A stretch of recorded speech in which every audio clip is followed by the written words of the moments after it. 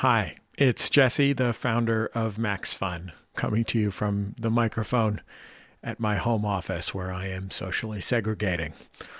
So we promised you a Max Fun drive this week, but things haven't exactly gone how we expected. So given the pandemic, we're going to postpone this year's drive. Events are still fluid, so we're hesitant to give you specifics about new dates. Right now, we have late April penciled into our calendars.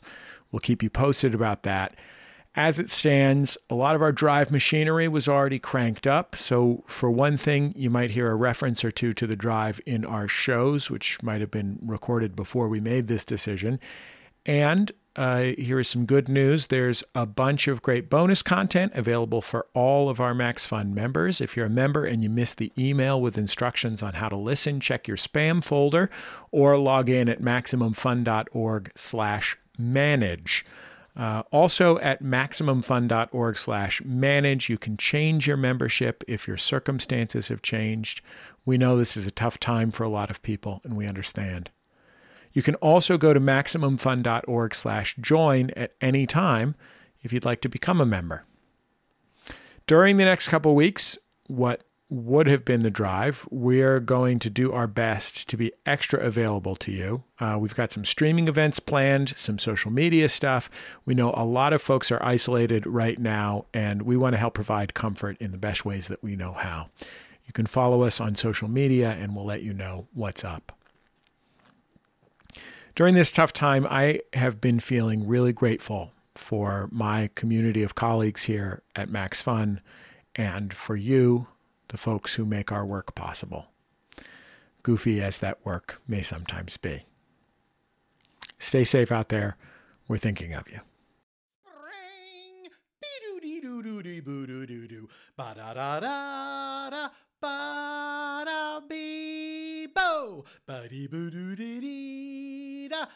Welcome to iPodius, an XII podcast miniseries for Maximum Fun, in which I, John, of the Judge John Hodgman podcast, watch I, Claudius, the famous 1976 BBC miniseries about ancient Rome for maybe the 5th, although it now feels like the 100th time. And I, Elliot, of the Flophouse podcast, watch it for the very first time, and then we talk about it. On this episode of iPodius, we'll hear from super producer Jordan Cowling and a very special guest. We'll give you a hint. He's the captain of the starship USS Enterprise and the current star of Star Trek Picard on CBS All Access, although he's not the captain of the starship Enterprise on I, Claudius. You get that, right? Like, this is not, oh boy, I got to explain. There's no crossover in I, Claudius with Star Trek. Like, there's no space people in it. You'll figure it out. You do not want to miss it. That's the important part, so stay tuned. And now, quicker than boiled asparagus, let's get to it. yeah, that's Elliot Kalin, of course, of the Flophouse podcast. This week, we cover I, Claudius, episode 6, using the Wikipedia numbering, always. Yep. Queen of Heaven is the name of the episode we are recapping today, that we are discussing today. So if you haven't seen it, pause this, go watch it, and then come back. It only takes like an hour. You should do it. And this covers, for those calendar kings out there, this covers the years roughly 23 to 29 A.D. That's right. Roughly 23 to 29 A.D. So, okay, have you watched it? Great. Now, you probably didn't bother to watch the episode before this one, so let me recap that one for you. Where we last left the Empire, everyone's favorite bickering Roman couple, Piso and Plancina, favorite characters, such a huge part of this story. It's amazing how I, Claudius, a miniseries based on a novel, decided to do a backdoor pilot for Piso and Plancina, the bickering, treasonous married Roman couple. Yeah, they're true Lockharts of the ancient Rome. They've been put on trial for treason and the murder of Claudius's good, handsome brother Germanicus. Emperor Tiberius does not want to put his very best friends Piso and Plancina on trial in the Senate because of their obvious long-standing friendship that has been documented over many episodes. And also because Tiberius secretly always hated Germanicus almost as much as he hates Rome and the darkness within himself. But Tiberius got outmaneuvered by that ancient Roman crime-fighting good guy team known as the Claude Squad. Claude Squad, roll call. Claudius, stammering, limping scholar who secretly has a supermind. Agrippina, the widow of Germanicus, who can teleport into any room, as we will see, so long as Tiberius is there so she can yell at him. She's powered by the force of vengeance and stern lectures. That's exactly right.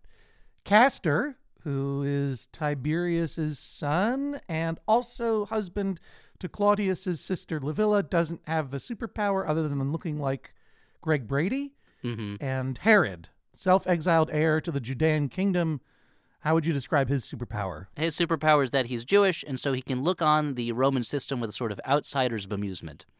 Yeah, he's got ironic eye rolls. His eyes shoot out ironic eye-rolling laser beams. Yeah, he has the ancient Hebraic power of the shrug. Huh? That's right. That's how you're going to do it. All right.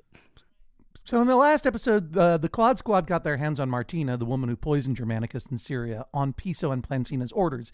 But they get outmaneuvered by Livia, the Dowager Empress and top royal poisoner of Rome. Martina and Livia have some fun poison shop talk, wherein it is revealed that not only did Martina actually poison Germanicus, but she was aided by Germanicus' own creepy demon child, Caligula. Some other stuff happens that I don't remember, but the upshot is Tiberius is forced to turn on his old friends, Piso and Plancina. Plancina kills her husband and herself in shame, and every viewer is moved to tears to lose these important fond characters that we love so much. It's almost like, why bother watching the rest of the series now that Piso and Plancina are gone? I know. What story is there left to tell? Oh, right. Also, creepy little Caligula hugs and kisses his own sister and then burns the house down. But that is all in the past. Specifically, that was AD, or Common Era 20. But before we flash forward to, what is the time frame again? According to Wikipedia, it's roughly 23 to 29 AD. But, I, Claudius, it plays a little fast and loose with the chronology in terms of time. People are not always the same age that they would be in actual life. So that's rough. Take it as a guideline. Yeah. 3. Now I have to do some math. So this one episode spans 6 years? It's a lot condenses events from those All right. that 6 year period. Well, before we go fast forward to the future of maybe 23 or 24 or 25, 26, 27, 28, or 29 CE, a little content warning. I, Claudius, is not a work of history, but is a very sexy and often nude Roman nighttime soap opera that deals with matters of sexual and often disturbing nature. In fact, the very first scene of this episode involves a discussion of sexual manipulation and assault, as well as suicide. So be warned. And if you are listening with young kids, maybe don't, right? Yeah. Maybe stop listening now, because this is not the fucking Judge John Hodgman podcast. No, this is, and I'm glad that you dropped that F-bomb as if to clear a space between what went before and what is happening now that kids can't cross into. But yeah, especially, I don't know what kids are going to want to listen to this one now that Piso and Plancina, friends to all children, have left the show. But like Gamera, the monster Gamera. Exactly. But we're now roughly halfway through the series, and the show is going to be, whereas before there was some kind of like sexy affair stuff that was mostly not violent in nature. From this point on, it will be increasingly, it feels disturbing and violent in nature. Starting with this first scene, which John, let's jump into it, which is all talk, and yet the talk is very disturbing, and it is an amazing scene for that reason. Well, first of all, let's acknowledge that for once we do not have the framing device of old pancake makeup Claudius in his study remembering this. Oh, that's true. We are set right in media res, which is a Latin term meaning a big finger cymbals dance, because it's a party at Lalia's. A party at Lalia's was going to be the name of this episode. But the party turns out to be very sad. They felt that since Lalia only appears in the one scene and it kind of trivializes the events that we're about to watch, that maybe they wouldn't call it that. Right. Lalia is a Roman noblewoman whose husband's name I completely forget. Do you remember? I do not remember it, and we never see him again. Don. So I think it's okay. No, we never, so let's just call him Greg or Jack. I liked Don. Oh, Don works. Yeah. He's Don. Lalia and Don. Don Roman. He owns a pizza place, and that's also a gambling casino. That's right. Well, behind the false back wall. Yeah. I guess you think it's just a brick oven pizza place, but then you go behind. The oven is on hinges. You go behind that fake back wall, and that's where there's one roulette table, and most of it's just kind of card games. Well, that's not what's happening. They're actually in their own cardboard chamber, where they're hosting a dinner party for a lot of the Claude Squad. Claudius is there. Agrippina is there. And Lalia decides to tell a fun story. I was there subjected to acts of Such abominable filth. To bestial obscenities. With him and his slaves of both sexes. That mere prostitution seems like a blessed state compared to. It's a scene where she starts telling the story and you have no idea where she was going with it, and the story becomes increasingly chilling and increasingly disturbing, and talks about, in very vague terms, about just the acts that she was subjected to by way of sacrificing herself to keep her daughter from having to go through it. And then by the end, it's clear she's so haunted by this that she takes a dagger and in front of her husband and her entire assembled dinner party commits suicide. And it's just this this whole thing is so it's such a one of those many scenes that we have in the episode that's like a masterclass British theater acting scene. Right, such that even when she is stabbing herself with an obviously oversized rubber dagger like you might get at a Halloween store. Yeah. You are totally shocked and dismayed. Because as you say, it opens as basically a domestic scene where she's like, all right, everybody, thanks for coming to dinner. I've got a confession to make. And Don Roman is like, oh, how much did you spend this time, dear? She's like, that's not what happened. Remember when Tiberius, the emperor, took a liking to our daughter at the last party? He's like, no, I didn't notice. Well, he called for her and he wanted to do it with her. And to spare her, I offered myself. He subjected Lolly not only to unwanted sex, but also lots of horrible, alluded to different abuses that has caused her to kill herself. And this is to establish Tiberius is now emperor. He's primarily interested only in his own deviant self-pleasure. And Sejanus, who was introduced in the last episode, that is to say Sir Patrick Stewart, is doing most of the scut work in the Empire, largely to his own benefit. But before we turn to him... Oh, wait, before we turn to anyone else, I just want to give a shout-out or a Roman hailing or a triumphal procession moment to Isabel Dean. Yes. Is that what it is? To Isabel Dean, the actress who played Lollia, who I think this is her only scene in the series, right? But she's so indelible in it. She does such an amazing job, and she's, as with so many of the actors in this movie, she had a long career in England on radio, film, television, and so forth. So you will probably stumble upon her in other things, and you'll be haunted and terrified knowing that she also played Lollia and delivered this amazing, frightening monologue. So, good work, Isabel Dean. She's one of those British sort of journey person actors of stage and television, and a little bit screen, who was not in Doctor Who, but was in Quatermass Experiment, which is pretty good. And it also a good point to bring this out, which is that, the power of this show is not the props, not the set decoration, certainly not the makeup, which is often very heavy-handed. They're like, how do we make someone look old? Well, oatmeal and raisins, slap it on their face, that'll do it. And basically, this entire scene is filmed theater. I mean, I don't think there's a cut in this scene. I don't think remember so. One. Yeah. The camera is basically just locked off on this cardboard set where everyone's lounging around on pillows as usual. Well, it follows her around the set a little bit, but from one position. It moves around. You're right. It moves around and follows her. But nonetheless, Isabel Dean creates this atmosphere of terror, which we also understand to be pervading Rome in general, that anyone could be summoned by Tiberius and degraded at any moment. Cut to go straight from that horrifying scene to what is maybe one of the funniest scenes in the series. It's a traffic jam in the marketplace. Clear the road for the Emperor! Make way!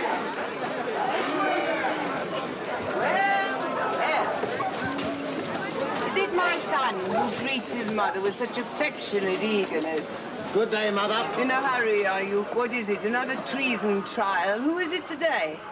There are no trials today, Mother. Slipped up, have you? Run out of people to prosecute, or perhaps you'll have more time to spend with your mother. There is no need to shout. I'm not deaf. You've been deaf to me for years. Why did you refuse the ambassadors from Spain permission to erect a temple to me? I will not discuss such matters in the street. Good day, Mother. Move on. Good day. It's my birthday next month. What are you going to buy me? I heard about Lollia. Disgusting. Your brother Drusus was worth 10 of you. And this marketplace, this is the biggest set we've seen on the show yet. So I just want to say they're getting ambitious on iClaudius when it comes to the set. This one looks like it takes up almost an entire room. The fascinating thing about the marketplace set is that while it is very cramped, it is less cramped than most of the other rooms. And also it does suggest that maybe the fake sky ceiling above the characters' heads might be more than 9 feet. It might be a little bit higher. It does not feel incredibly oppressively shadowed by the ceiling. And here in the marketplace, Livia, who is of course the Dowager Empress, the wife of the dead Emperor Augustus, and her own son, now Emperor Tiberius, pull up alongside each other in a human traffic jam. He's being carried in a sedan chair. She's being carried in a covered couch that's called a lectica. I looked that up, a lectica. There's just something about this scene where it's like, you may be the horrible, monstrous, perv Emperor of Rome. You are still someone's son, and you still need to buy your mom a birthday present. And there's something universal about that situation. You could be one of the worst men in the history of ancient Rome, and yet you still have to be like, ugh, what do I get my mom for her birthday? She doesn't like anything I get her. We cut now to the inner cardboard chamber, the seat of the Roman Empire, where Sejanus and Tiberius are going over some biz. Tiberius, and guess who's back? I was gonna say, is this our old buddy Thrasyllus? Thrasyllus, the comical astrologer sidekick to that other backdoor pilot. Tiberius and Thrasyllus on an island together, the odd couple. And Tiberius is like, Thrasyllus, can you look ahead and tell me when my mom's gonna die?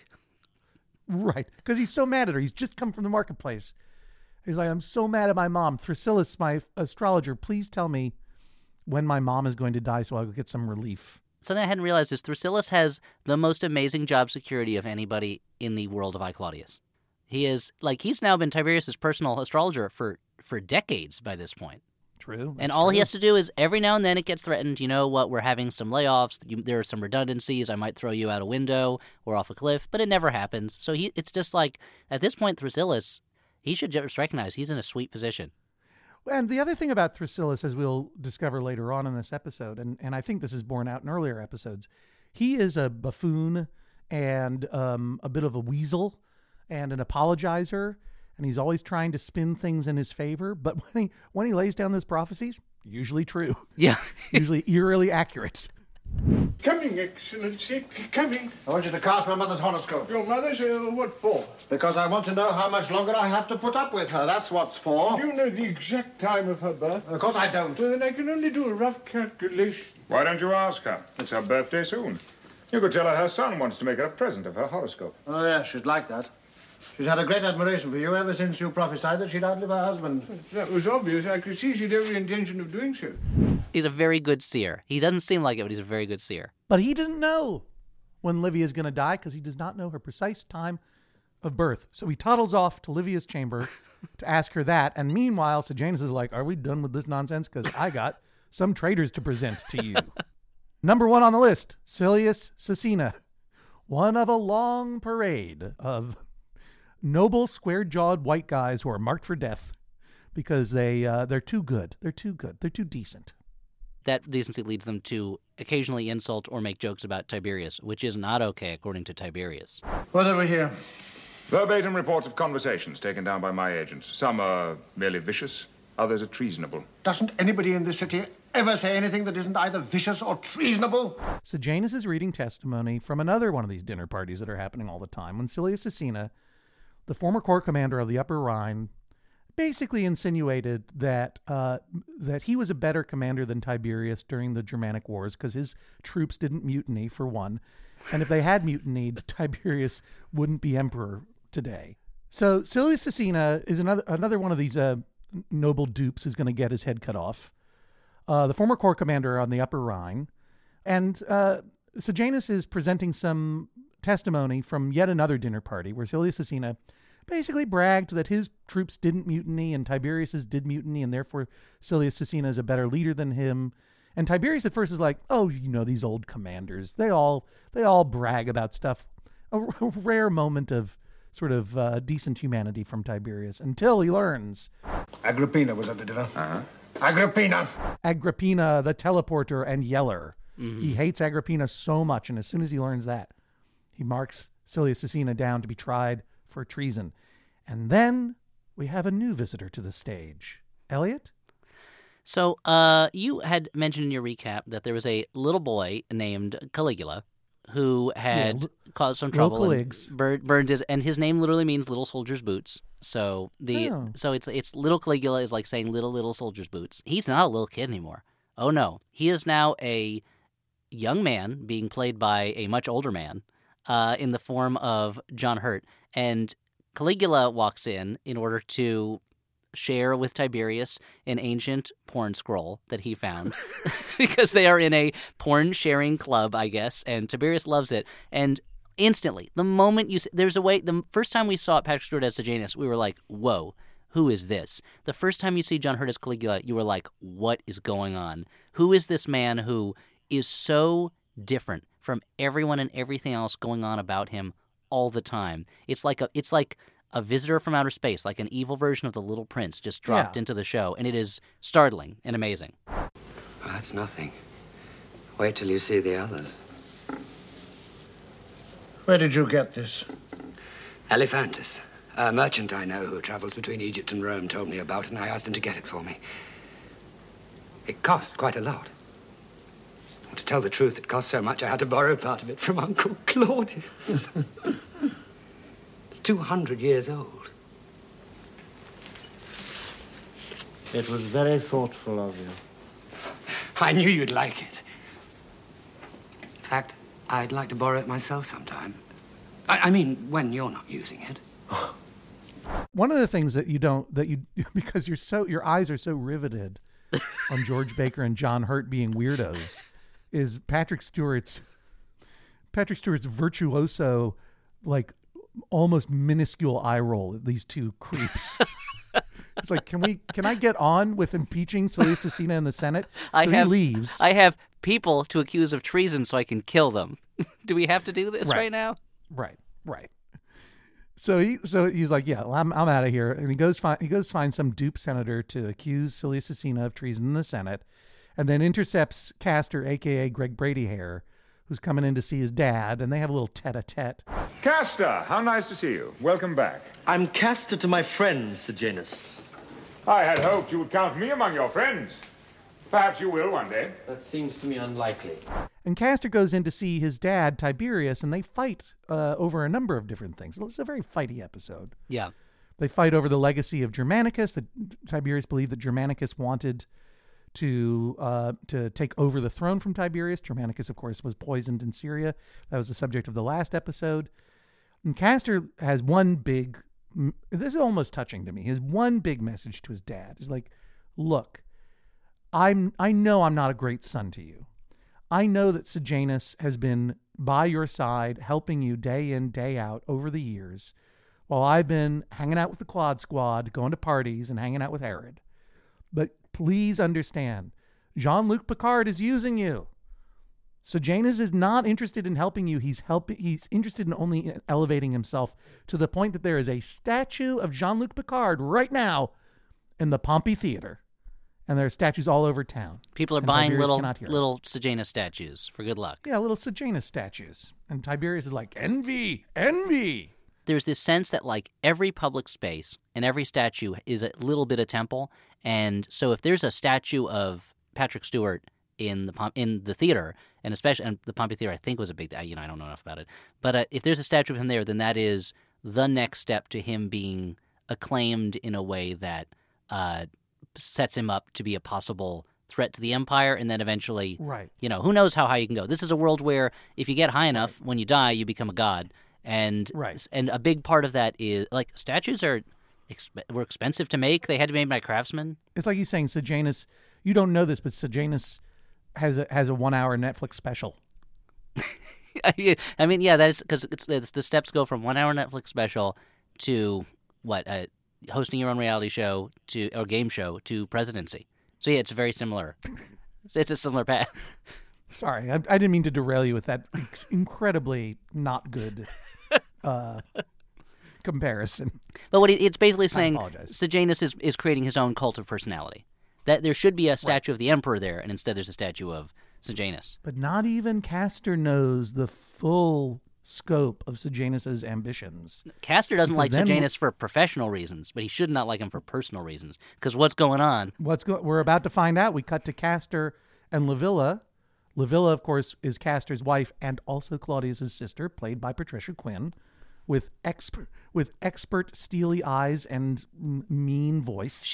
Patricia Quinn's performance in this and each episode she's in is so. I feel like I used up a lot of words talking about John Hurt that I should also use talking about her. That she's so intense and she's so fierce in the way she relays the emotions of her character, and her character's emotions are so on the surface in a way that a lot of the other characters are not. They're so like precise and political that there's just something very alive about her, but also something very scary. Did you quarrel with your father? We had an argument over Sejanus. He's blind to that man's ambition. Don't you think you exaggerate? No. Well, what can he aspire to? A commander of the guard? I sometimes think he aspires to sit where my father sits. He doesn't realize how much he's grown to depend upon him. He seeks his advice on everything. Why don't you go to sleep? I don't know why I'm so tired. You've had a long journey. Yeah, why am I so tired? Like a Disney character, he's yawning. Yeah, exactly. Like Sleepy the Dwarf. As if Sleepy the Dwarf were about to be drugged by Sleepy's wife. Because that's what's happening. It's obvious to everyone that Livilla has slipped something into Castor's drink so that he will fall asleep. Should mention before he does fall asleep, Helen comes in, their daughter comes in and gives him a kiss goodnight. She'll feature heavily in the next episode. And as soon as Castor falls into his roofied sleep, Livilla runs over to Sejanus. Just kind of standing in the doorway in a weird way. It's like he was waiting for Castor to fall asleep kind of like behind the door frame. And it's exactly. Like he got there, they mistimed the sleeping draft so that they thought it would be by a certain time, but he got there like 5 minutes, 10 minutes early. So he's just waiting there. And Livilla is all up on Sejanus. Livilla is... There's a lot of, She is There's so... a lot of sucking face in this scene. Yeah, she is crazy in love with him, and it's something that he is into, but you could tell it's a real imbalanced relationship. And Sejanus is like, we got to end this affair that he's going to find out. And Livilla's like, no. And he puts the idea in her head that they could get married if she poisoned Castor, not just for a night, but for a forever. Right. He's been giving her the drugs to make him go to sleep so that they can have their affair. And then he suggests, what if you give him a little bit too much and he falls asleep forever? And she's like, I'm into it. And they talk out a very intense fantasy that mirrors the stuff that Lollia was talking about in her speech, to be honest, except Livilla she is completely into at least the discussion of this fantasy. And it is a sign of either how much Livilla is just totally in Sejanus' thrall, that the idea of being at his full command and doing anything for him is a turn on for her. Or, I don't know, I don't want to kink shame anybody. Maybe she's just into certain types of fantasies that other people are not into. Hey, Livilla, you got to be you, but don't be you to such an extent that you murder your husband. It's too late. It happened 2,000 years ago. There's a lot of disturbing stuff throughout I, Claudius, but the amount of like kiss noises in this scene really grossed me out. I was a little misophonic about it. Hey, Jordan, can you jump in for a second? Producer Jordan Cowling, can you jump in for a second to talk about this scene? Did you watch this scene? I did watch this scene. It's a little ick. It's a little gross. So that's what I wanted. I want to get your opinion on that, because we know from last episode your mom was a big fan of this show, I, Claudius, and she also felt a little hubba about Patrick Stewart. Mm-hmm. But this is a lot of something. I don't know. Tell me how you thought it was ick. It's hard. Well, for one thing, you mentioned it's hard for me to watch a scene starring a man who I know that my mom has a really intense sexual attraction to, because I'm just imagining that she wants to... It's hard for you not to see her in Livilla's place. Yeah. Like, is she going to remember Murders of My Family so she could be with Patrick Stewart and have this conversation, which is right up there with the story that I forget which of the actresses it is tells in Persona, where she's just telling a story about sex she had once, and it is too intense. And I'm like, whoa, this is so much more intense than anything in any movie with sex on screen that I've ever seen. Is it like that? It is like that. This series is a lot more sexual than I thought it would be. But that scene in particular, I was just kind of like, ugh.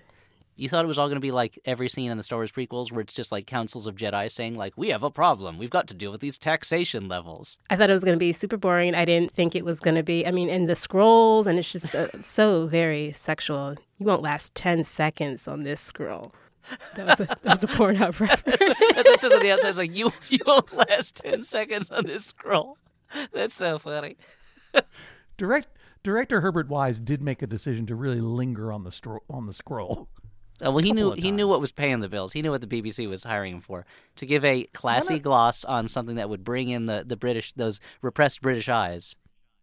One of the things about this scene that struck me is like as much as we all love Patrick Stewart and find him to be attractive, he doesn't have a lot of romance scenes in any of the stuff that I've ever seen. Certainly not on nothing like this on The Next Generation or anything. He doesn't have a lot of kissing scenes. And I thought the kissing there's a lot of sounds of kissing. Really sound directed in a way that made me feel nauseated. We have it on authority that Patrick Stewart in this scene, his head hair is fake. But it seems to me like that back and arm and shoulder hair is all natural. What do you think about that? His hair is fake? That's all BBC Hairphonics department hair. That's so disappointing. Wow. I have it on very high authority, and you'll understand what I mean later, that he was bald from the time he was like 19. So that the hair on top of his head is totally phony. But I can't imagine they actually pasted that much hair onto his shoulders. No, my guess is that's all natural past due.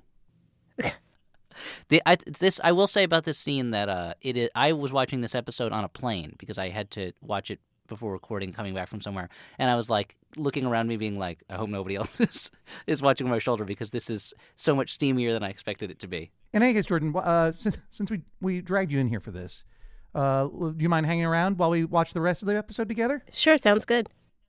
Awesome. So we now cut back to the marketplace. The fluorescent sun in the sky is high and all is right in the world, except Castor is coughing suspiciously, and Claudius comes up to him in the marketplace. Suspicious yawns have been replaced by suspicious coughs. Castor! What's your hurry? Oh, yeah. Look at this. It came this morning. Lady Livia Augusta expects her dear grandson, Tiberius Claudius Drusus, to dine with her on the occasion of her birthday. She hopes that he's in good health. What can it mean? Well, it says, I imagine. I should take her own wine if I were you. Oh, joke, Helen. I'm very nervous. I mean, she never invites me. We haven't even spoken for 7 years. Do you know the last time she spoke to me was when Caligula burned the house down? And then all she said was, if you haven't got a bucket, piss on it. I remember. Yeah, this actor, Elliot, what is his name? This is Kevin McNally, who's playing this part. Kevin McNally. Playing the part of Castor. He's good. I mean, he's really likable. I think he's kind of like, I like looking at him. Yeah, Even with his dumb, sick makeup on. He's like, now he's sort of been made out to be a ghost. But I got to say, his yawning and his coughing, if I were Herbert Wise, the director of all of this, I would probably say to him, yeah, take it down 1,000 on the coughing. It seems it's too on the nose. I know you'd say that, but that is it. It's probably exactly that coughing that Gore Verbinski saw and said, "I've found my Joshua Gibbs for the Pirates of the Caribbean film franchise series." Oh, he was Joshua Gibbs in the Pirates of the Caribbean. the famous character, the Pizzo and Plancia of the Pirates of the Caribbean series, Joshua Gibbs. Yes. What kind of name is Joshua? I don't know. To be honest, I don't really remember him that well in the series. But according to Wikipedia, he's one of only 3 characters who is in every film in the Pirates of the Caribbean series. All right, good for him. Along with Jack Sparrow and Hector Barbosa. Pirates of the Caribbean is not actually history. I mean, I don't know. Claudius is. That's right. But Castor is coughing so much because they want to indicate to the viewer that he's being quietly poisoned behind the scenes by his wife, Livia. He's hanging out in the marketplace with Herod, and Claudius comes along to say 2 things. 1, Castor, you look terrible, and why are you coughing? Oh, and the other thing is that he's been invited to birthday brunch with Livia, And Herod is like, I should take my own wine if I were you, because everyone knows that Livia's a poisoner. Ha ha ha ha ha. I can't remember. Have I sang yet on any episode a parody of the song Lydia the Tattooed Lady, but with the words Livia the Poisoning Lady? I feel like I would have remembered that. At this point, it just has to happen. It's good. I mean, I wish I had, now having said that, I wish I had written that more, because now it's just going to be, Livia, oh Livia, say, have you met Livia? Livia the Poisoning Lady. And the original song is all about her tattoos, but I guess it'd be all about her people that she's poisoned. I'll work on it. I'll work on it. That's as much as you have? I just thought of the idea now. What a setup. Yeah, you're going to have to do better. You're going to have to... I in the Senate now order you to write that entire song out. All right. You just bought yourself some homework. That'll be for a later episode then. Claudius is in the market because he's got to buy Livia a birthday present. This is the birthday that we were talking about before. And Castor goes, why don't you buy her one of these? And he shows him one of 7,000 little statues of Patrick Stewart that are littering the marketplace because Sejanus is trying to form a cult of personality around himself. And I hope that Patrick Stewart got to keep at least one of those. Yeah, I like to believe that he bought them all and buried them in a hoard in Yorkshire somewhere. It's for future generations to find. Right. And one of the things that is interesting about this scene, and again, this struck me as well, this scene flows into another scene in which we learn that Silius, what's his name? Silius Acina? Silius Acina. Is being brought to trial. I mean, this scene flows into Silius Acina being marched through the marketplace, being brought to trial, and Castor not believing it. And no one understands why Silius Acina is being brought to trial. It's one shot. I don't think there's a cut in this whole sequence either. And unlike the opening sequence, which is basically a camera just panning back and forth between the characters, this truly is a choreographed shot where Herod and Claudius and Castor move behind a market stall to hit certain marks where they're lined up perfectly in front of all those statues of Patrick Stewart, and then push back to catch Silius Acina being marched through the marketplace. This is astonishing amount of both acting, like no one messes up a line. It's this long extended shot. It ought to be as famous as the kitchen shot in Goodfellas, as far as I'm concerned. Yeah, right up there with that opening shot from Touch of Evil that had that long tracking shot. But right. I guess it's up to us to make it happen. So I feel like that's a pledge you're making, that every day from now until it becomes as famous as that scene in Goodfellas, you are going to be Instagramming and tweeting about this scene until it becomes just a part of film school curricula. Yeah. That John Hodgman lost his mind about this shot. No, the point is, I may or may not forget his name in the mystery interview that comes later on. I'm not sure if we keep that in or not. I totally forgot his name in the mystery interview that's coming up later on, but I remember it now. The director of every one of these episodes is Herbert Wise, and Herbert Wise deserves some credit. Cut to a peacock tray. You know what a peacock tray is, right, Jordan? Tray for your peacocks? Yeah, well, specifically your dead ones that you're sacrificing to Brian Blessed, aka Emperor Augustus, aka Boss Nass. Mm-hmm. If you're Tiberius, you're going to put a tablecloth on your head and go and sacrifice a peacock to your stepfather, the dead Emperor Augustus. Take these offerings, I beg, poor as they are, and help me, your unworthy successor, to rule wisely in your place. And help me too, O my father, divine ruler of the world, to calm the raging spirit inside me and lighten the dark shadows of my soul and bring me peace. We have to recall that Tiberius is an awful monster and a predator and an abuser, but he knows that he is these things.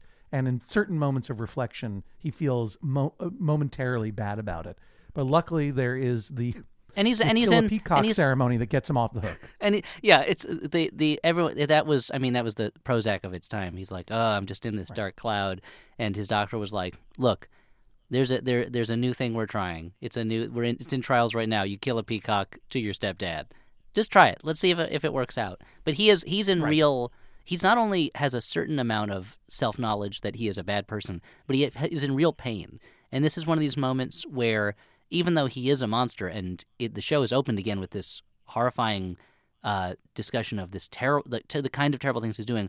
He gets a moment here where he's like, oh, he's a person in pain, and he really wants that pain removed from him, and he is so at a loss that's all that's left for him to do is to try to pray it away. And even in his prayers, he ends up murdering something. And like even his attempt to remove that pain and become a better person involves him killing a beautiful bird. Yeah, well, that was a different time. Yeah, and also, it was technically a very different time. I'll be honest with you; they're terrible.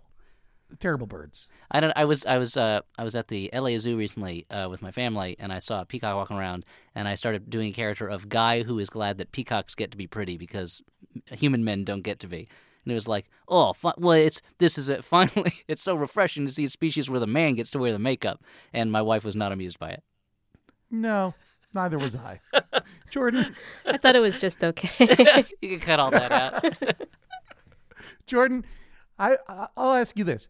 We've gone on and on about George Baker's performance as Tiberius and how he exudes humanity and self-loathing.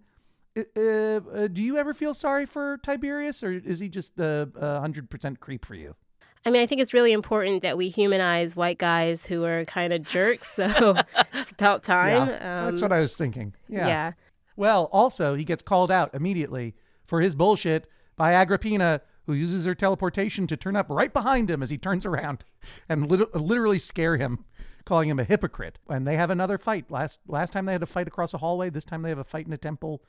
Agrippina points out that he's killing all of her friends one by one. Sillia Cecina is on trial for treason. Her brother is dead. He's cruel to her sons, except for Caligula, whom he seems to really like. He accuses her of wanting to be queen, and finally she takes a deep breath. She said, do we have to fight all the time? She's tired. The Claude squad is breaking up. And you can see that he almost hears her, and he promises very nicely not to murder her children. A promise he will break, actually, but that's for later. But then he turns to her and he says, as for you, I will never forget what you made me do to Piso. Why does he like Piso so much? There's something about that. There's something in that Piso relationship that the show gave short shrift to. But I mean, if anything, here's my guess on that, is that he is such a far gone, kind of twisted, distorted figure that, like many people who exist today, whose names I will not name, but we all pretty much know who I'm talking about, he projects his own ambitions and his own worst thoughts and drives onto the people around him. So when Agrippina is like, you're killing all my friends, stop it, you're a bad man, all he can think is, oh, she just wants to be queen. That's all she wants, because all he ever wanted was to be king. And he can't imagine that anyone else has any other drive than pure personal pleasure or ambition or trying to power and demean the anger in his heart away. But also that he's like, that he cannot see that he is destroying everyone she knows, but he's like, hey, this one dude that you made me turn on, I didn't like it. And it's almost less that he cares about Piso and more that he doesn't like that he was forced to do something he didn't want to do, you know? But in his mind, it's just that he loves Piso so much that he's still mad about it. I guess what I'm saying is he's all mixed up inside. He's just a messed up guy who's all mixed up inside. With respect, I disagree with everything you said. Oh, okay. Your interpretation is wrong. Well, only to the point where you're like, he's accusing her of his own fault, which is wanting power. He never wanted power. He was forced into that by his mom, Livia. Oh no, but it's power. I think what he hates about Agrippina is when she says, "I just want to be left alone." That's what he wants too. And indeed, that's why Sejanus gets so much control over the empire, because Sejanus allows him to go off to Capri, as we'll find out in the next episode, and just be left alone to stew in his own perversions. But when Agrippina says, I just want to be left alone, he knows that that's true about her, and he hates that she has the opportunity to do that. Okay, I could see that. Him continuing to target her, and target her friends and bring her into this conflict when she is not interested in it, is him punishing her for having what he always wanted, which was the luxury of not being a part of it. I could see that. I would say that his becoming emperor was his attempt to get to a place where everyone would have to get off his back, and he could do that stuff. But no, I think you're right. I'm going to try to save face a little bit. So he exits finally, and then the camera zooms over to Sejanus popping up out of nowhere, as if to say, See, Agrippina, you're not the only one who can apparate. In any case, I think we should take a little break here. This is iPodius. We'll be back in a moment after these words from the network. I don't know. Maybe nothing. Maybe dead silence. Let's see what producer Jordan puts in there for us.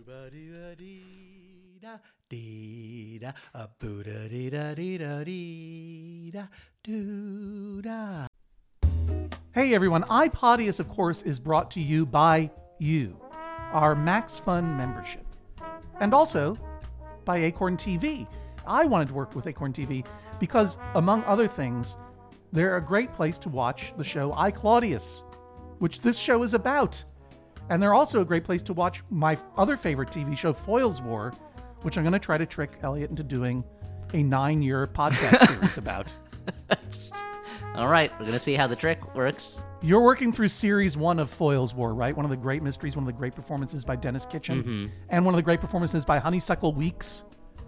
Boy, oh boy, you go into acting with a name like Honeysuckle Weeks, you got to earn that. You got to back that up. This is like Imogen Poots territory of like, I'm not sure I can take this seriously. But boy, is she good, isn't she? Yeah, she's great. I mean, everybody is. It's an immaculately put together show, and everybody in it is doing amazing work. And I am looking forward to watching all 9 years of it. I'm trying to see how many. There are eight series. Okay, 8 8 series. Although series 4 is broken down into part 1 and part 2. Okay. And by the way, I don't know how far you are into this, but one of the great things about Foyle's War is you're constantly seeing incredibly famous British actors before they were famous. So the first episode, you got Rosamund Pike. Second episode, you got your David Tennant in there. And it just goes on and on and on. All these familiar faces that you love.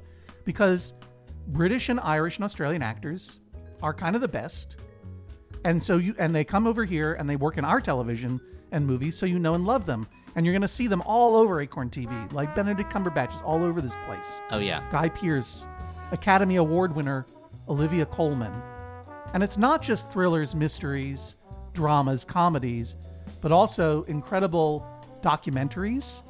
One that I'm looking forward to looking at this evening that I found on the Acorn TV website, Hidden Britain by Drone. It's just aerial shots of Chatsworth House and canals. And of course, I'm continuing to make my way through the Harry Bikers tour, the pubs that built Britain, because I'm doing research, Elliot. You know why? Are you also going to go through the pubs of Britain at some point? Not me. We. Oh. If they can put the Harry Bikers on, they can put the Withered Nerds on, right? Sure. Like Withered Nerds go on a canal, tour all the canals of Britain. Wouldn't that be fun? Oh yeah, the Nerd Canal tour. I mean, I love it. I would watch it and I would do it. For you and I to leave our families for months at a time and live on a canal boat together. The point is, Acorn TV is your one-stop shop on the high street of the internet for the very best in programming from Britain, from Ireland, from Australia, from mysteries and thrillers to comedy and drama. It's all there. Please join us in being thrilled that they're supporting us by supporting them. Visit www.acorn.tv or download the Acorn TV app on your favorite device and use code PODIUS for an extended 30-day free trial. That's acorn.tv, code PODIUS. Acorn TV, world-class TV from Britain and beyond. Hey, if you like your podcast to be focused and well-researched, and your podcast host to be uncharismatic, unhorny strangers who have no interest in horses, then this is not the podcast for you. Yeah, and what's your deal? I'm Emily. I'm Lisa. Our show's called Baby Geniuses. And its hosts are horny adult idiots. We discover weird Wikipedia pages every episode. We discuss institutional misogyny. We ask each other the dumbest questions, and our listeners won't stop sending us pictures of their butts. We haven't asked them to stop, but they also aren't stopping. Join us on Baby Geniuses every other week on MaximumFun.org. Hey, thanks for coming. Thank you. Thanks. These are real podcast listeners, not actors. We took the identifying marks off this podcast. Just tell me your impressions. It's really sexy. My first thought is like, Radiolab? Definitely something popular. Yeah, really popular. A hit show. but funny, too. Like, does Tina Fey have a podcast? Or the Marx Brothers? Yeah, is this podcast Radiolab, but hosted by the Marx Brothers? And sexy, like Sade. It reminds me of Sade. Exactly. And they're all riding in a BMW. Close, but not quite. Take a look behind these panels. Whoa. And then watch this rocket blast off into space. Whoa. Ooh. And there's the pies we made you. Oh. Now, let's show you the podcast. Wow, it was Jordan Jesse Go. Jordan Jesse Go? Hold on. Whoa. Ooh. Oh my goodness. That was 514 J.D. Power and Associates Podcasting Awards. That was really scary. But compelling. I guess I should definitely subscribe to Jordan Jesse Go. Yeah, I'd say so. Jordan Jesse Go, a real podcast. Hey everybody, this is just a reminder that all these episodes of iPodius have been pre-recorded, including all the letters. So when you send me letters at hodgman@MaximumFun.org, I enjoy them. The world cannot, unless you want to post or repost them at the Maximum Fun subreddit on the Reddit website. The Maximum Fun subreddit is a subreddit on Reddit where people talk about Maximum Fun shows, including iPodius, and I've been using it a lot, getting in there and answering people's questions and saying thank you for their comments. It's a really fun community, and we're doing a lot of iPodius talk over there. So if you have memories of watching iClaudius in Latin class, or in a weird moment with your mom or dad when you were a kid, just think to maybe go over there if you want. Reddit.com/r/MaximumFun. That's reddit.com/r/MaximumFun. Look for the Judge John Hodgman discussions. Look for the Flophouse discussions. Look for the iPodius discussions. And discuss. Thanks.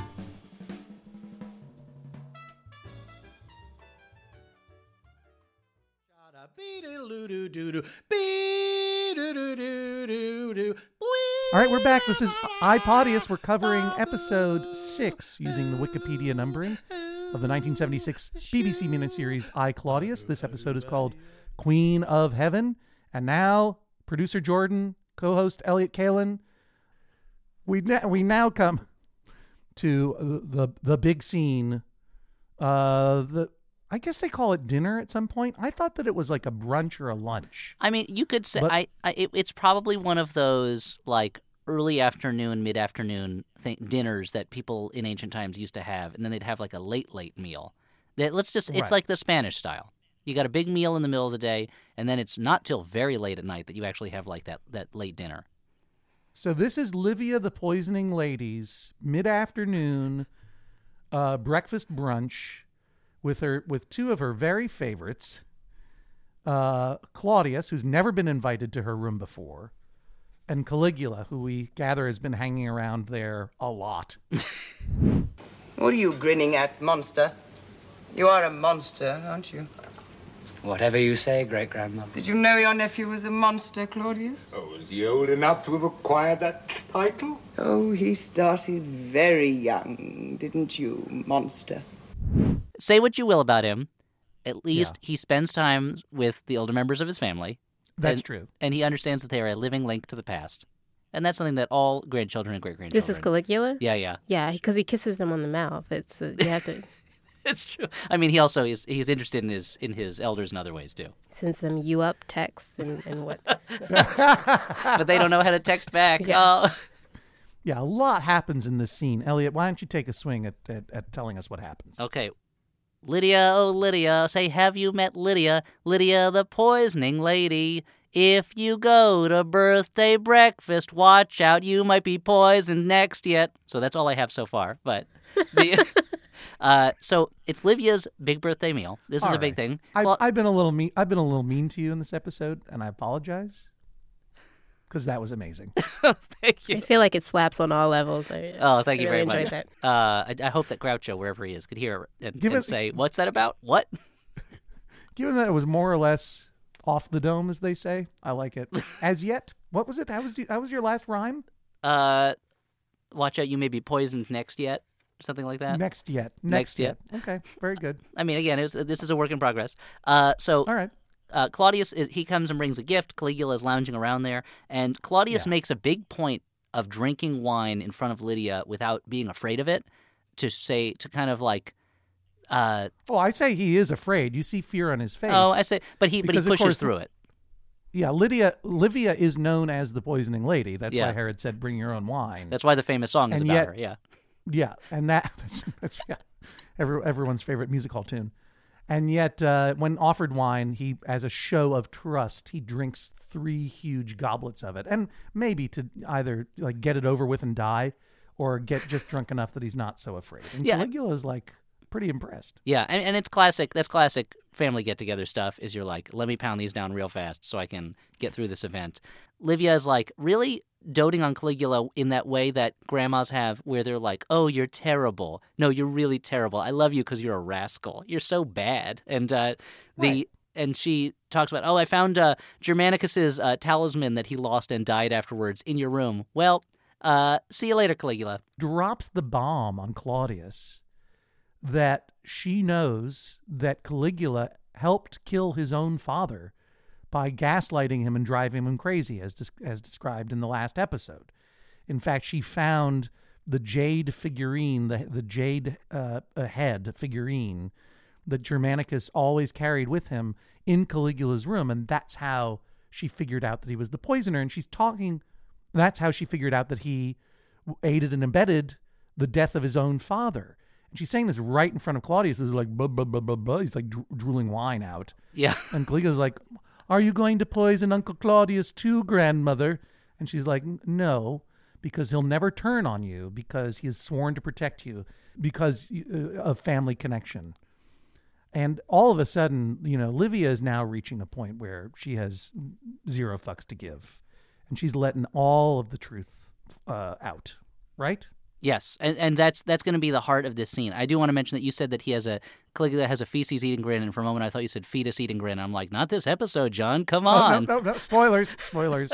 But so Caligula leaves after a fair amount of kissing and fondling his grandmother goodnight. She doesn't care anymore. She's going to be open with everybody, and there's that thing that certain types of horrible people have, where they don't like, they want everyone to worship them, but then the one person who calls them on their stuff, they're like, I like you.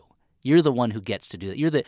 Livia, you're the Don Rickles to my Frank Sinatra. You're the one who gets to make fun of how I'm a violent, mean person. Why do you keep glossing over this? This is a pivotal moment where Livia says, after she reveals that Caligula is a creep and a monster, she says she has to talk to Claudius some more. She says, now you may kiss me and go, which is basically how I say goodbye to everyone now. So that is superseded. We'll talk more later. You say kiss me and go. Now it's like, now you may kiss me and go. And he walks over there, sits down next to her, kisses her passionately on the lips for like, I don't know, Jordan, how long would you say that kiss lasted? 3 days? 3 days, 3 weeks, however long. It was way too long. It made me super uncomfortable. And as you've established, Livia's all of her fucks are on back order, so she's with it. She's down. Yeah, there's even some fondling that goes on during that kiss. It's so wildly inappropriate. And then he finally leaves, and it's like he kissed that shit-eating grin directly onto Livia's face. The look on her face is so priceless. She's not exactly smiling, but she's just like, it's as close as she gets. She enjoys what a incredibly horrid creature he is in some level. I think there's a certain amount of knowing that he is not her problem, and the pleasure you can get from seeing somebody who is going to be a problem for somebody else, and knowing like, I'm not going to have to deal with that. It's like the most boomer is of the Roman Empire. That's such a boomer move. Yeah, and also the You're sense. Absolutely right, Jordan. That's exactly she is. She's a total boomer. It's like this kid is Rome's problem now. I'm out of here. Yeah. The only thing I care about is my reputation, and that's why she cares about Caligula at all, and Claudius for that matter as well.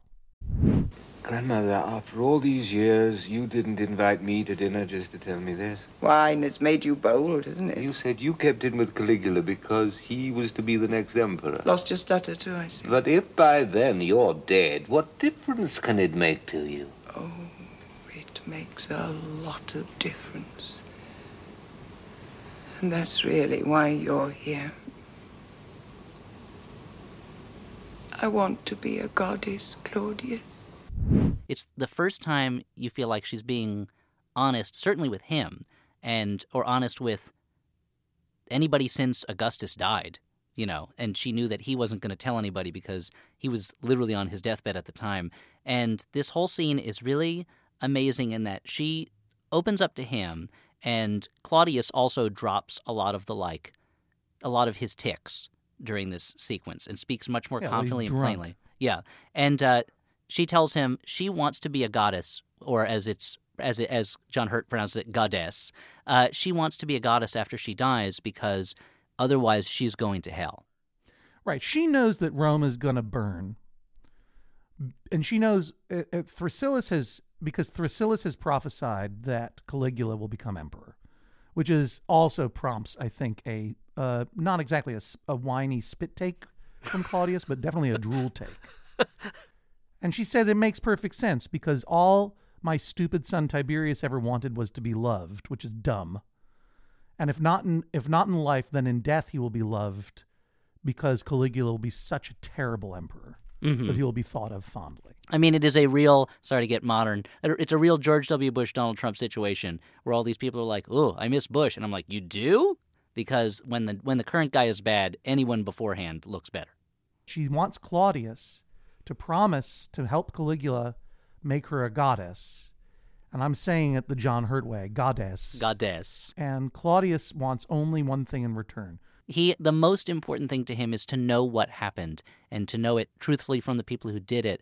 And she talks him through all the people she killed, and he asked, did you do this? She goes, yes. Did you do this? No. And you can tell there's a certain amount of both, horror that she did these things, but a real delight that he's getting the inside story, that he's finally learning the truth about these things, because that's all that he really wants. He's a real truth seeker in a way, but just because then he's going to write it down on a scroll someday, years later, and nobody's going to read it, and that's kind of what he does. Jordan, what did you think about the mutual respect that Claudius and Livia seem to have for each other in this scene? I thought it was very touching. Claudius is a very touching character. It's hard she's not an easy person to root for, but I kind of was she lived the life, if you think about it. She did whatever she wanted to. She killed whoever she wanted to, and then she tries to become a goddess at the end of it.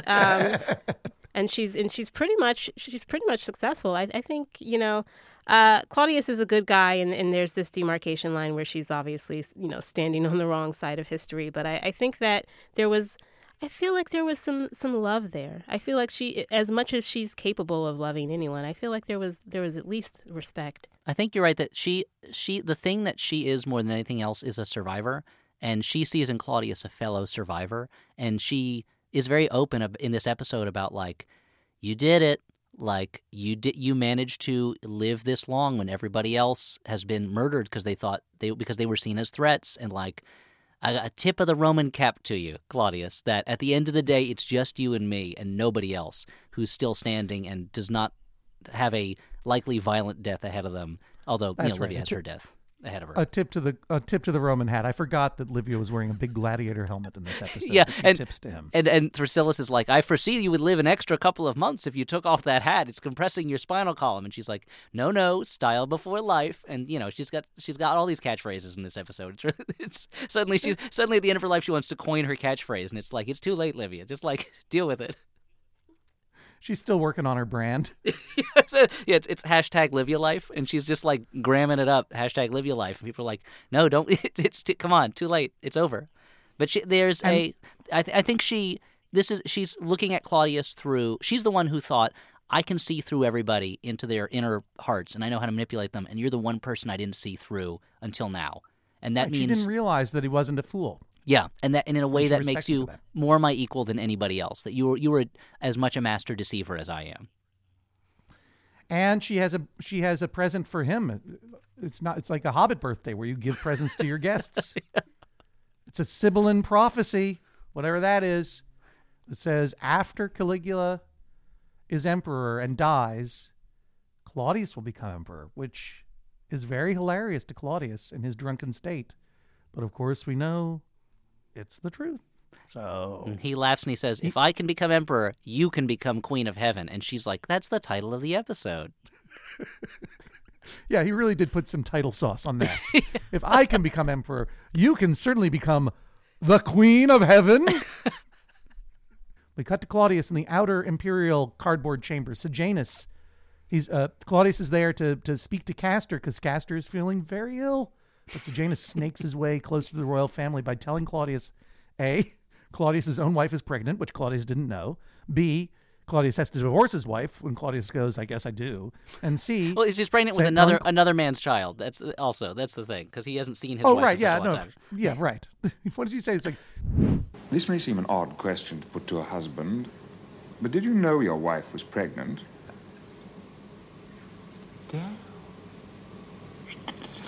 No, I didn't. How do you know? I know. Well, it's nothing to do with me. We haven't even spoken for a long time. You'll have to divorce her now. What for? Well, you can't be married to a woman who's going to bear someone else's child. What an eccentric fellow you are. Your uncle will expect you to divorce her. Oh, of course I'll divorce her. Whom will you marry? Harry, I'm just getting divorced. Yes, but you won't want to live alone, will you? Well, I was living alone all the time I was married. Well, then it doesn't matter whether you marry or not. I'd rather not. Nonsense. I have just the woman for you. She's beautiful. Independent. She'll leave you alone as much as you like. Who is she?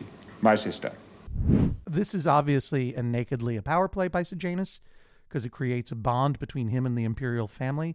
But mostly, to me, it was a scene about how Patrick Stewart is a very close talker. Very, very. There's a lot. Like it kind of felt like that Patrick Stewart was about to kiss Derek Jacobi in this scene. I think he can see a little. I mean, I think he can see that Claudius desires personal space and does not want someone close to him and is eager to agree to anything to get out of this conversation. And I've seen it happen many times in real life that someone has, to get something that they want, they get up real close to another person and the other person's like, yeah, okay, yeah, I don't like this feeling, so I'm going to say yes so I can leave. And Claudius, this is one of a series of decisions he makes throughout the next few episodes where it's like he does something to get out of an uncomfortable conversation and then later it's like, oh, maybe that was a mistake. Yeah, the thing he does was to casually agree to divorce his wife and marry someone else's sister. Yeah. Meanwhile, Castor is not feeling very good. This is a great scene.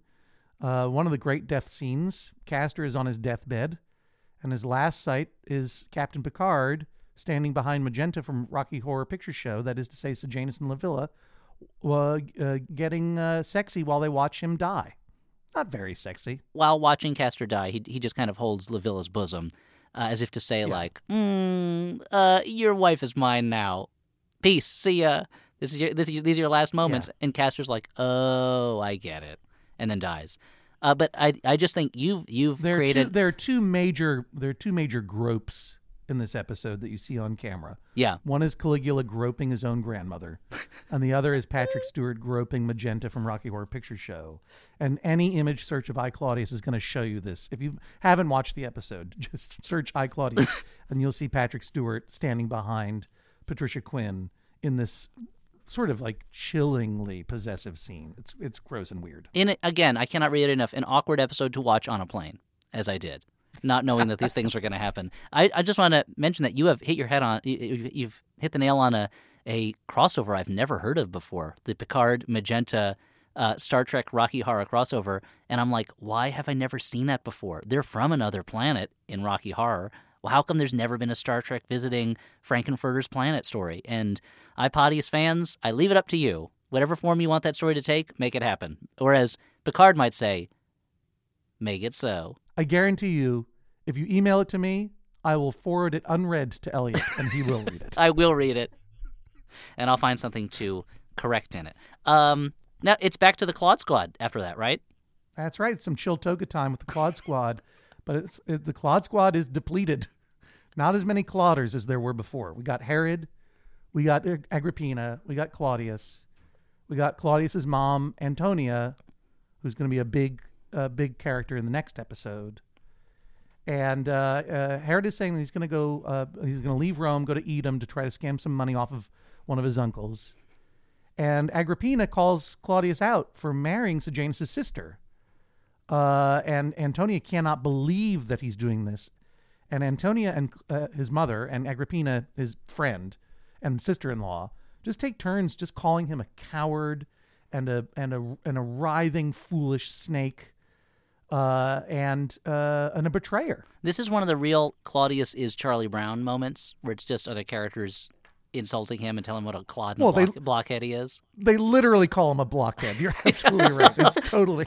That was one of the few moments. There's a lot of like modern day words I'm sure there were not necessarily equivalents of in Rome, but when they call him a blockhead, I was like, wait a minute. But it's not the first time, it's the second time that Herod, in defending Claudius, he's like, He's not a blockhead. It's we who are the blockheads. Now you're just calling attention how weird it is that they're saying blockhead. Yeah, because Herod's point is that Claudius bends like a reed in the wind as power shifts and times change, and that's why he's alive. And now half of the Claude Squad has been basically dusted before an unstoppable foe. I mean, if the last episode was the Claude Squad's Age of Ultron, this is their end of the Infinity War. It's like, my God, what has happened? And it's during this scene that we find out that Celia Cecina has committed suicide. So Agrippina is particularly open and vulnerable at this moment. Thanks for the Cecilia Cecina update. I was just saying, we mentioned it earlier. We got to close his loop. I was just worried that people were going to be like, "Oh, I can't wait to find out what Celia Cecina is going to do in the next episode." Sorry, he's not going to be in it. He is another off-screen suicide, as happens so many times in this show. Yeah, the people who are on board for listening to us just go on and on about a 1976 BBC miniseries are going to be so upset that you didn't tell them what happened to Celia Cecina that they might not listen to the next episode. Good point. For the Claude Pletists out there. Jordan, remind me to set up a new segment all about Celius Cecina. Let's do a segment called I Celius. It's just what he's up to. Let's just rework the entire show.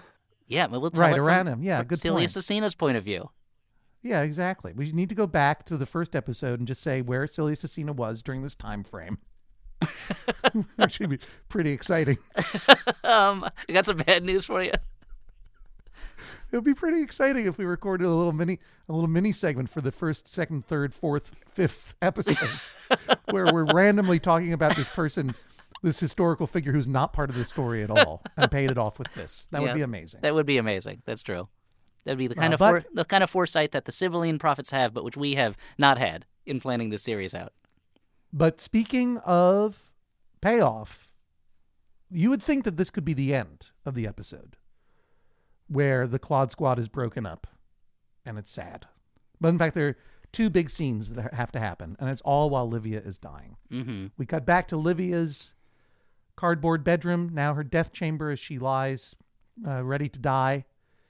First, Caligula is there, and as we know earlier, Livia has told Claudius she made Caligula a promise to make her a goddess, and here she is on her deathbed, and much like Livilla and Sejanus taking Castor's last moments to really rub it in his nose that she did it, and Sejanus is now Livilla's number one love. Caligula takes this moment to pull the curtain away from the promise he made to Livia. And what makes you think that a filthy, smelly old woman like you could become a goddess? I don't need you anymore, you see, great-grandmother. My secret will die with you. You're going to stew in hell forever and ever. And he lies down next to her, just to further, what do you think, demean her in a way? And this, again, was, as I was saying earlier, is John Hurt's idea, and he had to talk Herbert Wise into it because it was so uncouth to show a man and a woman lying in bed together, even if it was just a grandmother and grandson who happened to have kissed for a few days on the lips earlier in the episode and had some light, heavy petting. And it is so much... he tells her, Drusillus has predicted... Or was it... No, Thrasyllus. I wrote it wrong. Thrasyllus predicted that someone's going to die soon, and they're going to be the greatest god of all. And that's going to be me. I'm going to be emperor, and then I'm going to die, and I will be the greatest god that there's ever been, and I'm going to torment you forever in hell. So, thanks, Grandma. And that is the last message that he leaves her with. And it's like, it's one of the, it's so, and there, you should have a moment of like, oh, Livia's getting her comeuppance, but instead it's just so, you feel so, or at least I did, I felt so terrified for her. Because the one... Yeah, because she is genuinely terrified about being tortured in hell for all the terrible things she did. Yes. And he has rescinded the promise to make her a goddess and get her off the hook. And, as you point out, Thrasyllus has made another prophecy that someone in the Roman Empire is going to die soon, and that person is going to become the most important deity in history. Again, an and amazingly... the only person in the empire who will have temples dedicated to him. Mm-hmm. And this is the year maybe 29. So obviously, this is talking about the historical figure known as Jesus Christ. So even though Caligula is misinterpreting who this prophecy is about, Thrasyllus is killing it again. Once again, Thrasyllus has somehow stumbled and bumbled into an incredibly accurate prophecy. And I noticed that, and they don't... And by the way, a pretty big one. I mean, it is. You could say it is the one prophecy that the largest world religion is built upon. And I guess the Gospel of Thrasyllus was lost all these many thousands of years ago. But it's no one knew to look for it as a footnote in the astrological chart of Livia, the poisoning lady. Oh, there's a lot. Got to be a line of song about that. Let's see, lady. Let's see. It seems that you'll maybe fall ill in about a year, but before that you will have a wonderful year. And also, by the way, in 2 years the Messiah will come. I don't know what it means, but I put it here. They're very tasteful in the prophecy about talking about. It sounded like to me as a non-Christian, as a Jewish person, talking about the historical Jesus and not making a big claim that he would be, that he doesn't say like the Son of God or anything like that. This is not a 1950s CinemaScope biblical epic where they're all in on Christianity. But he has this very like historically accurate prophecy where it's like someone's going to die in the Roman Empire. Soon they're going to be the only person that temples in Rome are dedicated to. And Caligula's like, well, it's got to be me. Who else could it be? Gotta be me. And he gets such pleasure out of, one, mispronouncing the word goddess. He just like makes a meal out of that one word in a way I never thought I'd ever hear it pronounced, goddess. But also in taking away that last moment of redemption from Livia on her deathbed. And it's such a cruel thing to do. And I keep thinking about, Livia's like, I think we can all agree, probably, Livia's not like a great person, right? Like, she's not a good dude. Jordan, you seem like you're on the fence. Well, what she said something at the breakfast brunch scene. She said, I did horrible things, as all leaders must do. Mm-hmm. And do you think that's true? I think that she's definitely a bad person. I definitely think she deserves to go to hell, but I didn't want her to go to hell. I forgot because she's so charismatic. I'm like, wow, we're sending bad people to hell nowadays? That's wild. Is that the new plan? That's the new plan? There's something I couldn't help, especially in this episode, I just couldn't help going back to the thinking that, like, if she were a man, she could have been emperor.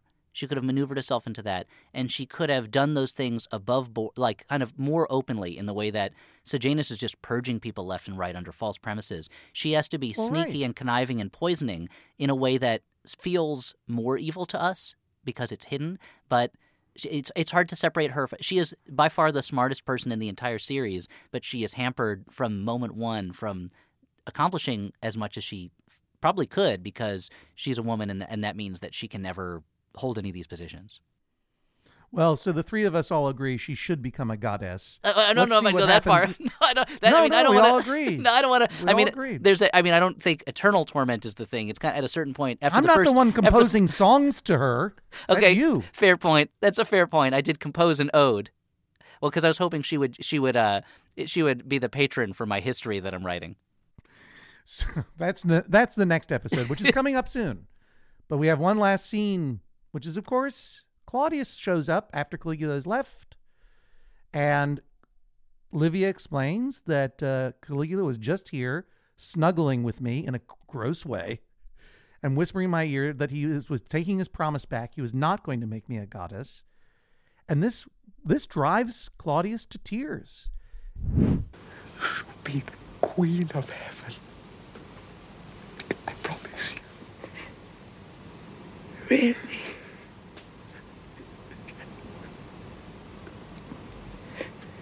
Go on playing the fool. I think there's that family connection in that moment.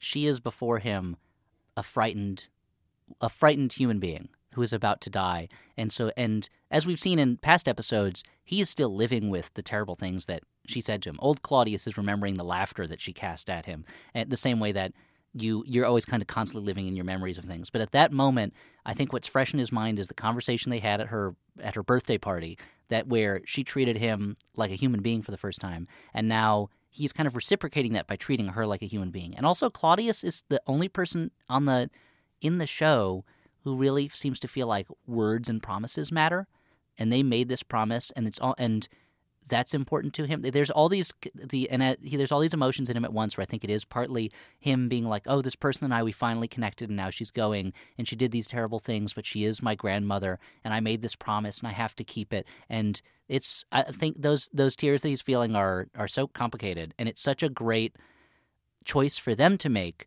to just have them be reacting emotionally that way, and not to have, there's that part of you that kind of wants Claudius to get his revenge in some way, but like, that's not Claudius. That's not what he would do. He is a feeling person. Yeah.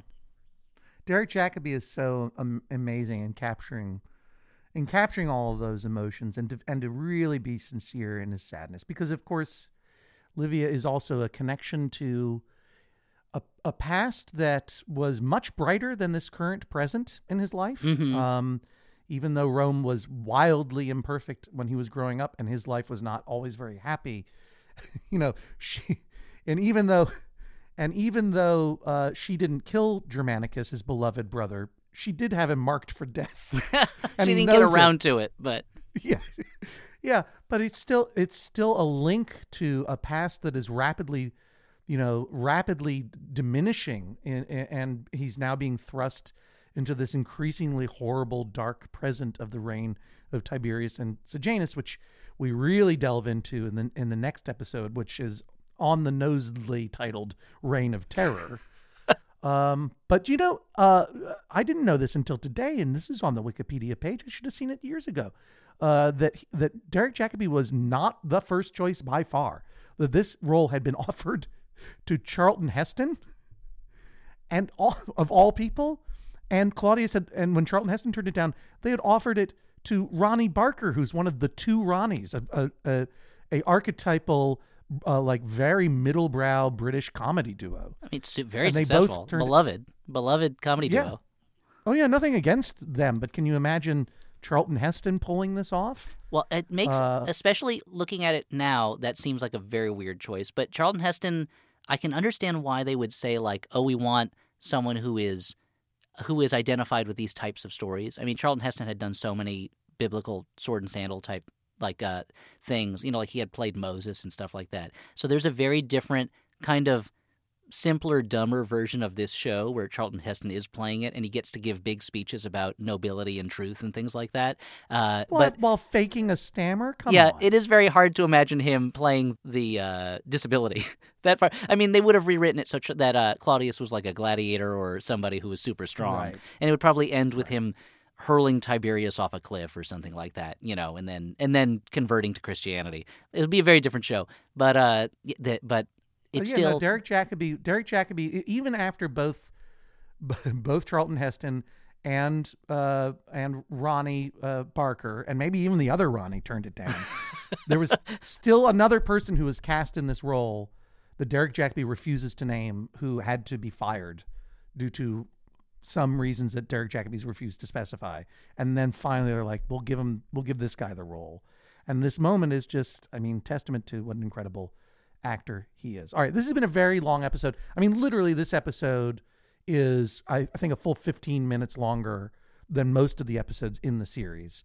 So thanks for hanging in there, listeners. We don't have time for a lot of dispatches from the Empire, but we do have one very special behind the cardboard scenes interview. And Jordan Cowling, go get your mom, because she's going to want to hear this one. When I say I, Claudius, to you, what do you remember about that experience that first comes to mind? I smile, first of all, because in the schools that my son was then going to, I don't think my daughter was born there, maybe she was, they called it I Clavdivs. You understand? I've heard that from a lot of people at that who were very confused. Yes. Here in the U.S. Yes. We've been getting lots and lots of letters from people who either remember it as they were adults when it first aired, or when they wandered in while their parents were watching it and were instantly traumatized by the Caligula scenes. Yeah. Oh, John Hurt. May he rest in peace. Yes, it was a very important little piece of work for me, because I'd never done anything that significant on BBC television. No, I'd played little guest roles here and there, but the director, who's Herbert Wise. Herbie Wise, indeed it was. Here's to him. Oh, yes, may he also rest in peace. A wonderful director, very creative, fearless, and fun. Yeah. But what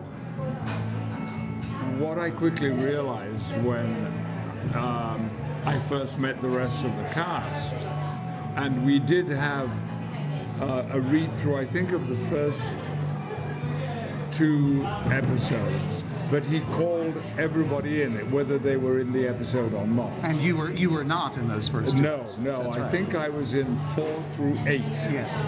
And what I immediately recognized about the casting was that everybody in the room was a stage actor.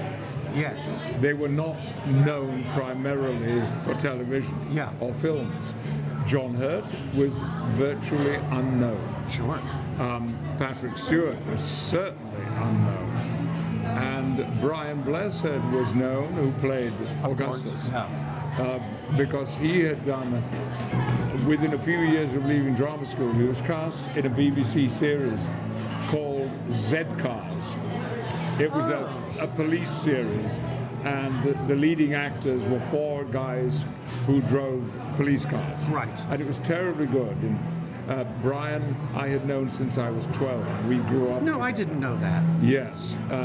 We both West Riding Yorkshiremen.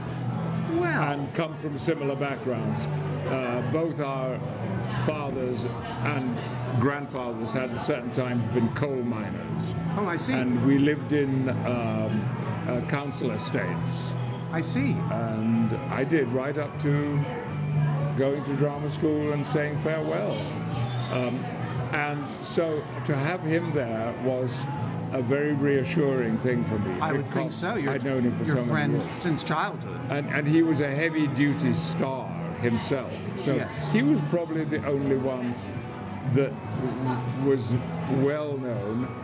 There was George Baker, who had done some feature films, which was rare in the company that I moved in then. I didn't know movie actors.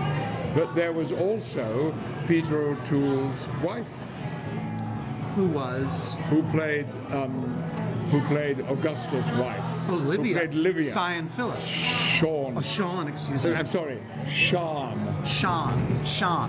We've had lots of conversations on the podcast about how to pronounce her first name. It's Welsh, I presume. It is Welsh, and I'm pretty sure that it's Sean. So there you are. You're a young actor. This is your first big job. You're going to the table read with all of these actors. You're not even going to be reading in the table read for these first 2 episodes. No, just sitting and listening. But as I said, the great thing about this director, Herbie Wise, was that he loved stage actors at a time when the separation between stage and television acting was beginning to widen. And now, of course, it's almost entirely crippled. Well, one of the things that I think is the hallmark of I, Claudius is that the acting is so fine across the board. Mm-hmm. As a trained stage actor, I wonder how you felt about how close the camera was to your face. I was very excited to get this role because although he was only in the middle of the series, it was an important character. It was. It became an important character. He was simply a member of the Imperial Guard before that, although I think he might have been the commanding officer when we first meet him. The main Roman, the Imperial Guard. Imperial Guard. And yet he had higher ambitions.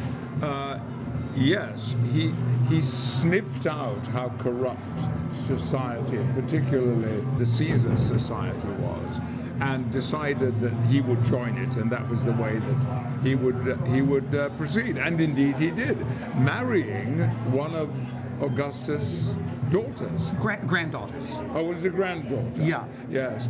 And she was a very exciting and scary actress. She was very intense, yes, if you recall. And so intense that I was a little frightened of her. I felt all the time that at any moment she would attack me. There was that energy in her.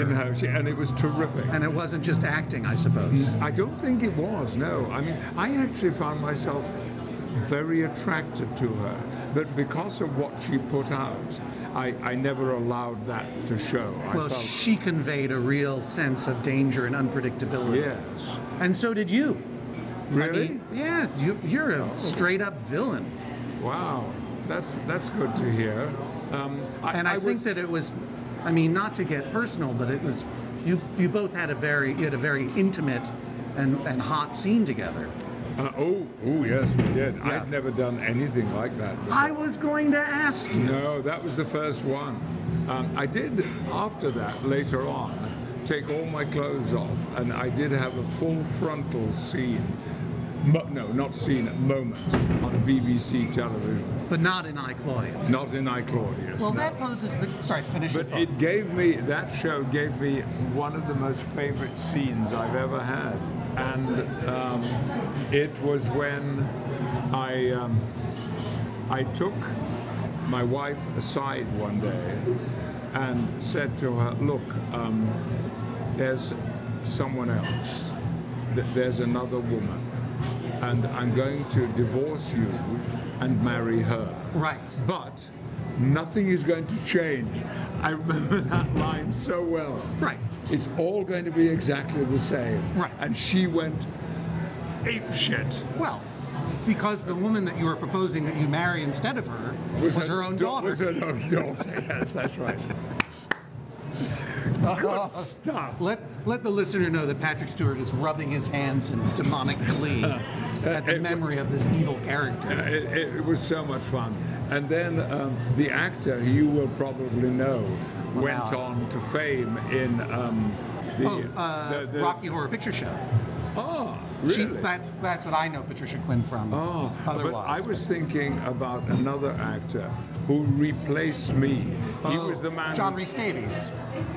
Yes, John Rhys Davies, who became, with Harrison Ford, one of the leading characters. He was Sala in Raiders of the Lost Ark. In Raiders of the Lost Ark, yes. Yeah. And I remember thinking, wow, didn't he do well? Wow, that must be so great to go into movies. Don't tell me you're jealous. I was at the time, envious. I still am. That's true, right. Envy plays a really important part in my life, and it drives me in some respects. And I don't think that's necessarily a bad thing, so long as you don't let it show too much. But now I've confessed it to you, John Hodgman. I felt like I just got a Sejanus look from you in that moment. I was heartbroken when I had to die and leave the series. Yeah. But what it did was elevate me into a category of television actors that I had never been in before. Yeah. And it had an impact. Was the impact in Britain as big as it was here in the United States? Because it was a real phenomenon here in the U.S. It was, and it was repeated every week. I mean, they would, because there was no streaming in those days. Right. They showed the episodes of I, Claudius twice in 1 week. Yeah. That was the level of the demand for it. It was so popular. Critically, it was adored, and in terms of numbers, but it was a very different world in the BBC in those days. But there had been nothing so bold, so explicit in its ambition and fury and rage and sexuality and sensuality. I don't think anything had been done quite like that before on British television. Certainly it was quite groundbreaking here in the U.S. as well, and I agree with you. And maybe it opened the door to explore more sensuality and sexuality such that you could later have a full frontal nude scene in a... Maybe. Yes, I did. That was for a series called 11th Hour. Yeah, everyone's dialing that up right now. I have this question. People go back and watch this. They see all their favorite British character actors that they've seen in other movies and everything else. They see Patrick Stewart with hair. Very disorienting for some people. Yes. And not my own. Not your own. That's what I wanted to ask. No, Any memories about the hairpiece? My hair was gone when I was 19. Oh, really? Oh, it was devastating, yes.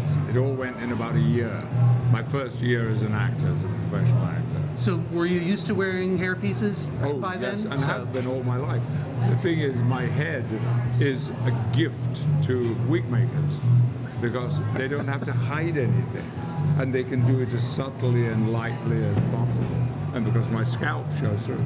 I think you've got one of the most remarkable heads, with or without a hairpiece. It's a gift to humanity. Well, thank you. If only I didn't have to learn lines and just show my head, I would be very happy these days. But unfortunately, learning lines is required.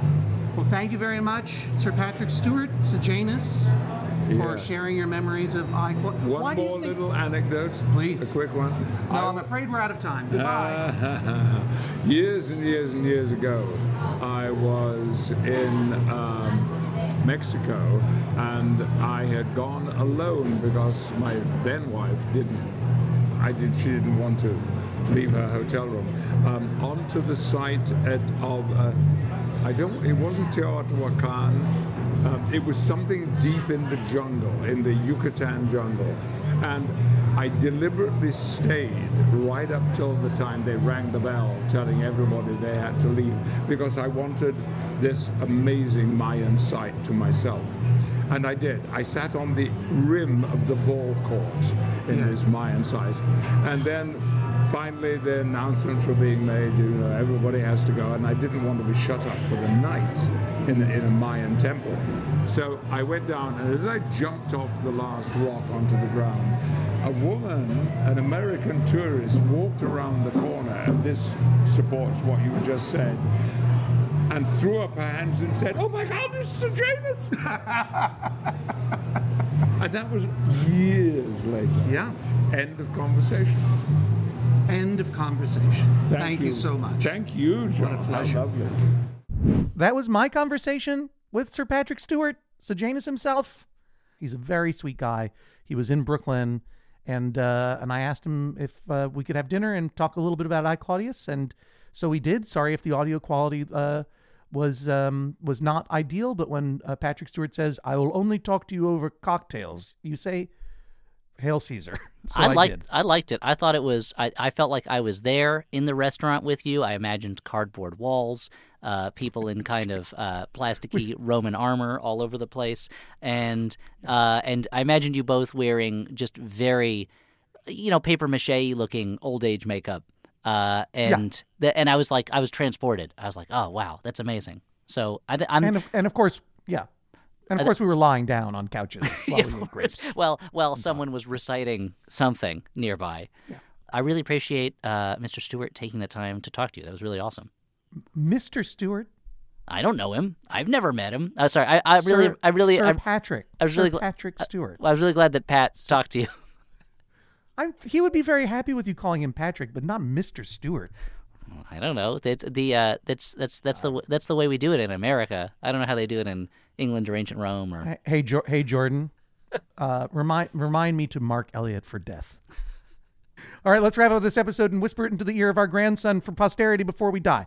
Next time, Elliot, I will never mark you for death. You are my friend. Oh, thank you. I appreciate that. Elliot, Kaylin, I adore you. Thank you for doing this project with me. My pleasure. I've been enjoying it so much. And I'm so excited we got so many more episodes coming up. That's right. And so let's get on with the future and wrap up this episode and whisper it into the ear of our grandson for posterity before we die. Next time, we'll be watching and discussing I, Claudius, episode VII, Reign of Terror, featuring the end of Patrick Stewart, but the beginning of Sallah from Raiders of the Lost Ark. Yes, that's true. As well as a very Monty Python-esque scene about elephants, and who knows what else, because that is the future, and this now is the ancient past. Our producer is Jordan Cowling. Our senior producer is Laura Swisher. Thank you for making something out of the audio that I got with Patrick Stewart. That was amazing. Our theme song, the theme from I, Claudius, was performed by Paul F. Tompkins. And this all exists thanks to you, members of MaximumFun.org. For now, goodbye from I, John Hodgman. And I, Elliot Kalin. And we'll talk more later. And now you may kiss me and go.